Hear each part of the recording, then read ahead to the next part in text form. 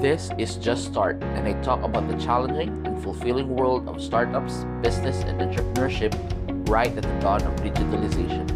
This is your host, Aikin. Join me in exploring the ever-changing world of modern business. All right, this is Just Start, and this is episode 4.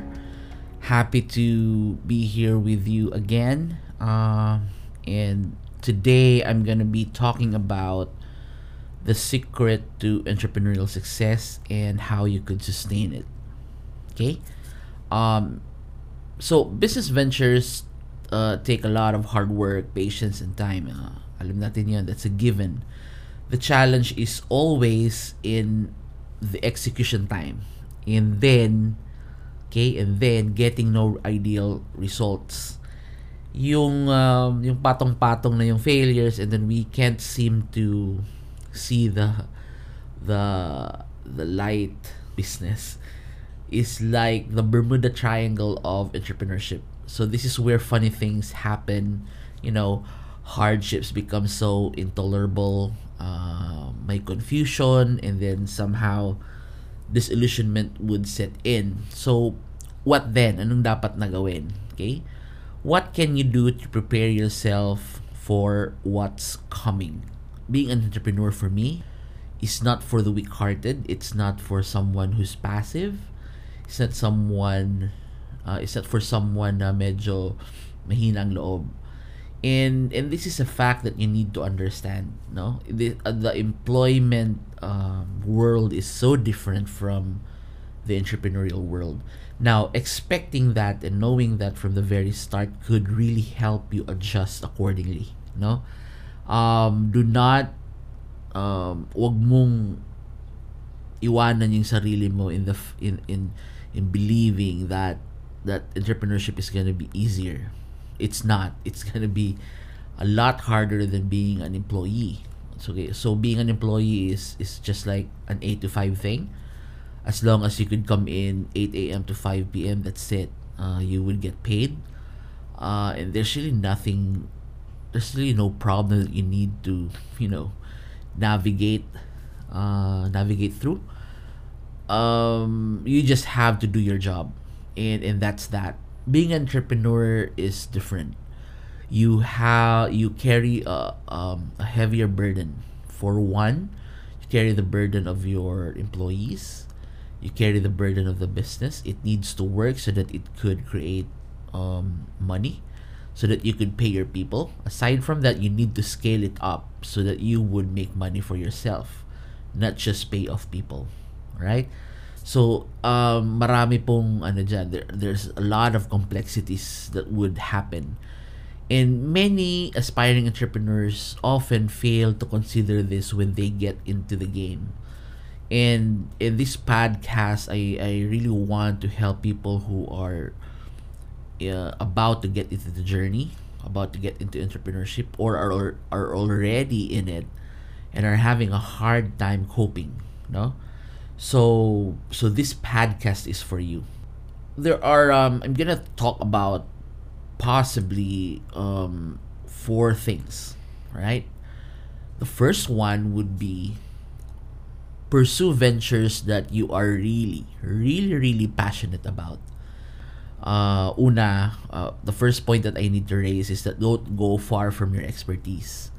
So lahat tayo may expertise. Oftentimes, this expertise is wrapped around our passion in life. Mahilig kang magbike, mahilig kang mag-hike, mahilig kang alam mo yun. So, don't go far from what you're good at. The reason for that is para you're not overreaching, no?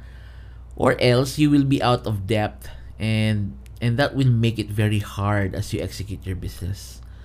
So if you're going for a business that you know little about, and then papasok to mga challenges, you would have a hard time grasping for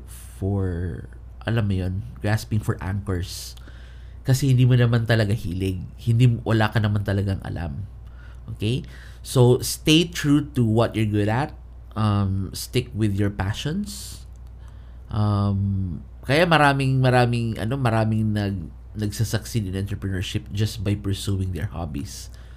simply because hobbies are passionate pursuits, no? And this is all often backed up by our personal happiness. So kung may ganun kasi, it's easier to dig deeper into who we are, into what we do best, no?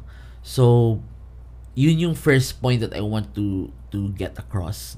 Another one is that knowledge is power. So apply self-awareness here, no? Um, Examine yourself. Saan ba ako magaling?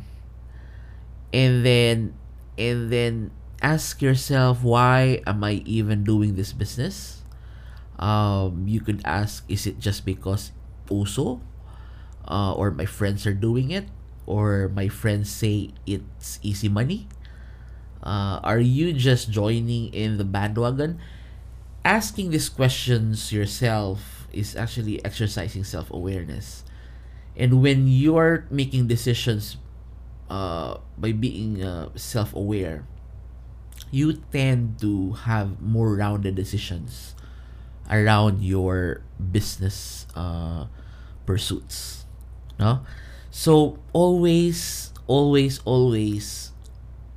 get into the habit of talking to yourself, running through your options. That will really allow you to realize kung tama ba tong move ko in my entrepreneurial journey. Okay? Okay. The next thing is that passion. I've mentioned passion a lot, no, in this first point. Because passion really do matter, because alam mo ganito, no business is free of problems. Okay? So I think get into a business that has problems that you love to solve. Para lang tong para lang tong, when you pick up your first job or what you want to do professionally all through your life, remember that no job, no business is free of problems. So make sure that yung papasukin yung negosyo, okay, would have problems that you love to solve. Kasi kung ganun yung approach, it would be easier for you to navigate around problems of the business and the problems of your clients. Okay? Remember, when you make a business, you're always after the pain points of other people. Yun yung habol mo, kung saan sila nahihirapan, kung saan sila nasasaktan. Good businesses are built on that platform. Okay? So, same din yun. It's the same truth about when you're doing the business. Okay? Okay, if you are, for example, if you are into merch, like shirts and apparels, you need to have a knack for design problems. Okay, supplier problems, logistical problems. You should have enough bandwidth and enough ability, enough patience to face this built-in challenges in the merch business. Kasi kung hindi, this will wear you out and this will make you impatient, angry, even frustrated. And frustration is a very bad thing in business. Although inevitable yan, but there has to be an acceptable level of frustration. Kasi pag over yan, hindi tatagal yan. Okay? Loving what you do is at the core of grit. Ano yung grit? Sabi nila, this is the secret to success. Grit is more about you just battling it out every day and showing up for business even if it's really getting hard. And grit would allow you to just do that thing every day no matter what. What I'm saying here is that loving what you do is at the core of that. Is at the core of that decision to keep on going. Alam nyo bakit? Because love means happiness. That deep-seated happy place that survives the trials of running a business. Kasi kung mahal yung negosyo na yan, pag mahal mo yung negosyo mo, it doesn't really matter what comes. You just know you have to go through it, survive it, and then thrive. Okay? So, again, point number one, pursue ventures that you are really passionate about, that is really anchored on love and happiness. Number two, look for partners you can laugh and argue with at level 10 comfort. Ulitin ko, hanap po kayo ng kasama sa negosyo na pwede nyong maging partner sa tawanan at saka awayan. Alam mo yun? Arguing. Healthy arguing. With a level 10 comfort level. Ibig sabihin nun, yung tipong alam mong hindi ka iwanan kahit grabe na yung diskusyones nyo. Even if you are really squaring it off with different opinions, you are just so comfortable that this person will not just walk away or leave. Okay? So, it is not just about partner friends, but objective friends who have the maturity to argue productively with you. Marami kasing nagkakamali about partners. They often think that the more you agree with each other, the better you're off.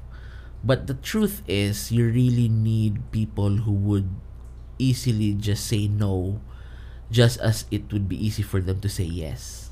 Let me explain that. Kung yung idea mo naman talaga is not good enough, the people that you consider your partner should have the courage and the guts and the comfort level to just say, hindi. It's a stupid idea. Or ang tanga-tanga naman ng solusyon. The reason why you want that is that you really need to be candid when it comes to running a business. Hindi pwede yung sugar-coated lagi.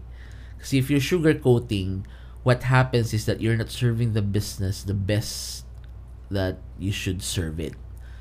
The business world is tough. And you need to be tougher than your customers, no? You need to be tougher than your closest competitor. So have a partner that would really argue with you and then laugh with you when it's the right time, no? Isipin niyo lang, this is both friendship and business savvy. Yun yung hanapin niyo dyan. And arguing is not really fighting. It's basically just putting in the fore the better option, the better decision, okay, the better call. So find a partner that knows you well, or someone who accepts your limits and whom you can also compromise with. I'm blessed to have a very good partner in William. Okay, when we started Juana, we started Boom Now. I am a very direct, pwede mong sabihin very minsan very callous when it comes to my words. I'm sharp. I have a sharp tongue minsan. Siya very iba din siya, very yung timpla namin, he's the kind one, he's a good cop, I'm the bad cop. And that helped us shape Juana in such a way that we're pushing hard on how to progress it, how to improve it. At the same time, we're enjoying in the process. We could afford to laugh in the car just talking about concepts and failures. But at the same time, we could really argue and put in the fore what needs to be done for the business.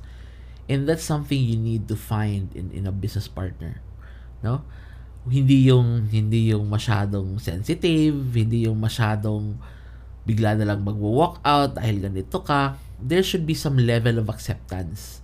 And that level of acceptance is the power. Okay? The power. Let me add that mutual respect is really at the core of a working partnership. When you say mutual respect, nag-argue kayo, pwede pa kayong mag-insultuhan. Insults are there. Kumbaga, ang sinasabi ko dito, everything is game. But then at the end of the day, there should be mutual respect to the point that you always listen. Hindi lang yung tipong nakikinig ka para lang rumesbak. You really have to argue, listen to each other, practice self-awareness while you're at it, and then just, put it out there. All, lahat. You just put it out there, and then both of you would try to consider everything. And that is often how good decisions are made. Not really you agreeing like super, it's always a happy place. Alam nyo, business is really tough. And when the stress level is high, it's very easy for you to really argue to the nth level. But at the same time, you need to have that mutual respect that, okay, this person has the business's best interest. And hindi lang to personal sa kanya. This is something that he's really passionate about the business. And I think that merits attention. That merits hearing out. Look for partners you can laugh and argue with na very comfortable kayo sa isa't isa. Alright? Number 3, flush out entitlement out of your system. Ito. I've seen this many times, and I've seen it before even with myself when I was just starting out. Pag sabihin mong entitlement, it's that sense of like the world owes you something, no? Like when you get into business, your customers, your audience, the people that buy from you owe you a purchase, owe you attention. Okay, newsflash, you deserve nothing from people and the universe. You don't. You have to work for that. Alam mo, when you're entitled, ganito mangyayari sa iyo eh. You market a business, no one responds, and then you will say, kasalanan to ng market eh. Ba't hindi nila naiintindihan yung negosyo ko? Ang bobobo. Ang low tech. Ang dami niyong pwedeng sabihin that would really take on the position na kasalanan ng lahat other than you. That's entitlement. Okay? So you need to work hard because it could go both ways. And that's reality, no? Work hard and it might work. And if it does, good for you. Pero if it will not work, listen, learn, adjust, and do it all over again. Hindi yung tipong when it fails, you blame everybody. You blame your partner, sinabihan na kita, hindi dapat ganito yung negosyo eh. And then you blame your customers, yung pinaka-worst. You blame your customers, sabihin mo, ang low gets kasi. Ang clear na ng communication natin, ganito, ganyan, ang low tech, ang hihina sa technology, ganito, blah, blah, blah. You could spend all day blaming everybody but yourself, and that's entitlement. Please don't do that. Okay? The other thing that you need to do is take responsibility. Own it. Alam niyo yun? When you own it kasi, it pushes you to the right action. If you deny that you have a role in the failure, you will fail to learn and you will fail to seize the opportunity to adjust, to change, to improve. Pero when you take responsibility, own everything, including failures, especially failures, now you're talking. Now you would have the space to maneuver around the failure and find a way to make it better next time. Okay? So, flush out entitlement out of your system. Guys, the world does not owe us anything. It's just there for the taking. And you have to take it. You have to try. And if you fail, you try again. And always take responsibility. Nasa sayo yan. Wala yan sa iba. Okay? Don't accord the blame to others. Accord the blame to you so you could learn. Alright? Gratitude is everything. Gratitude is everything. Do not forget, okay? In spite of all the failures, in spite of all the misgivings of the market, in spite of all the economic turmoil, in spite of the pandemic, pandemic, in spite of all that, alam mo yun, rising na sana, ang ganda ng takbo ng negosyo, nangyari ang COVID-19, down ka na naman. In spite of all that, this is what you do. Do not forget where you are and how far you have come.